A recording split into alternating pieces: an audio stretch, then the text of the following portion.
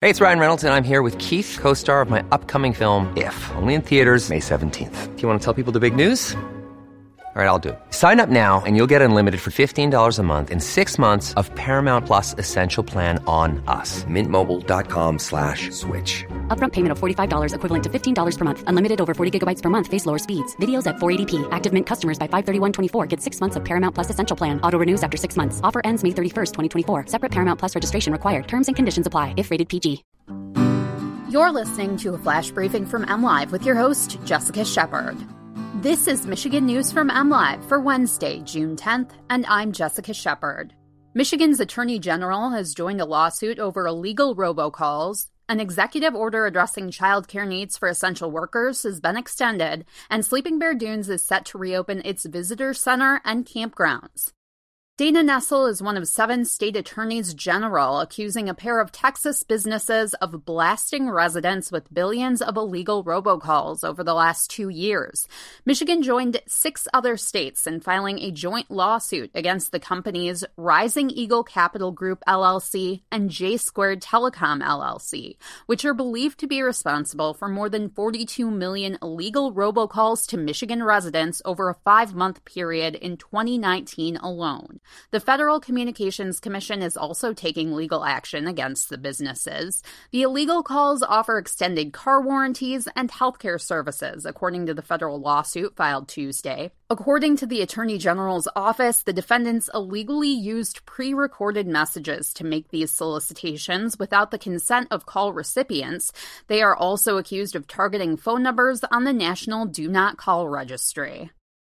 Michigan's child care services will continue to have expanded capacity after Governor Gretchen Whitmer signed an executive order Tuesday to assist essential workers during the coronavirus pandemic.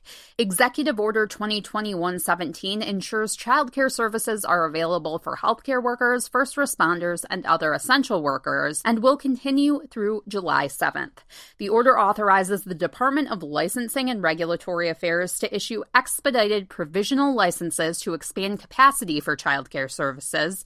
It also allows hospitals to operate disaster relief child care centers for their employees. Public and non-public school facilities can also be utilized to host a disaster relief child care center focused on providing services for members of the essential workforce. The state's essential workforce includes healthcare workers, home health workers, direct care workers, emergency medical service providers, first responders, law enforcement personnel, sanitation workers, child care workers, personnel providing correctional services, postal workers, public health employees, key government employees, and court personnel.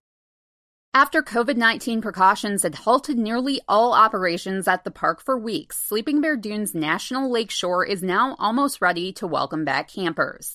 Park officials announced Tuesday that beginning June 23rd, Sleeping Bear Dunes will reopen access to all campgrounds and camping, as well as the park's Philip A. Hart Visitor Center in Empire.